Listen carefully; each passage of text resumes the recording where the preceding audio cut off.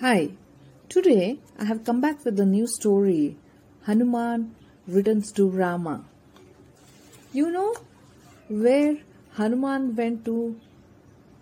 Hanuman was a bhakta of Rama and he went to Lanka to know where Sita is.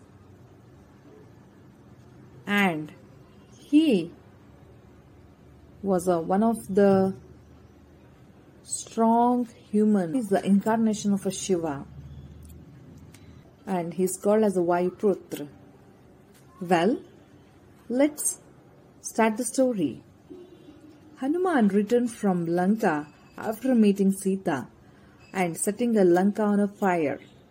Sugriv congratulated Hanuman on his brave deed and honored him to a ceremony. When Rama saw them rejoicing, he grew restless, inquired about Sita and her well-being. Hanuman turned to Rama and gave a detailed report of his stay in Lanka. When he narrated the story about Sita's torture, tears welled up in Rama's eye.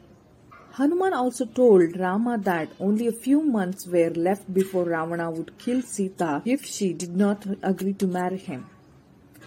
After handing over the piece of jewelry Sita had given, Hanuman said, "O Lord, Sita loves you dearly. She is eagerly waiting for you to rescue her."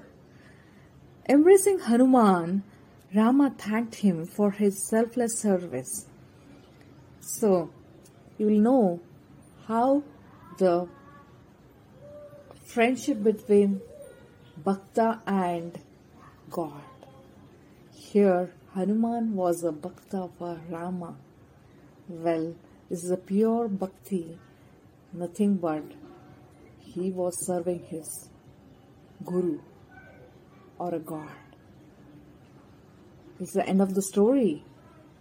Hope you enjoyed it. We'll come back with another story.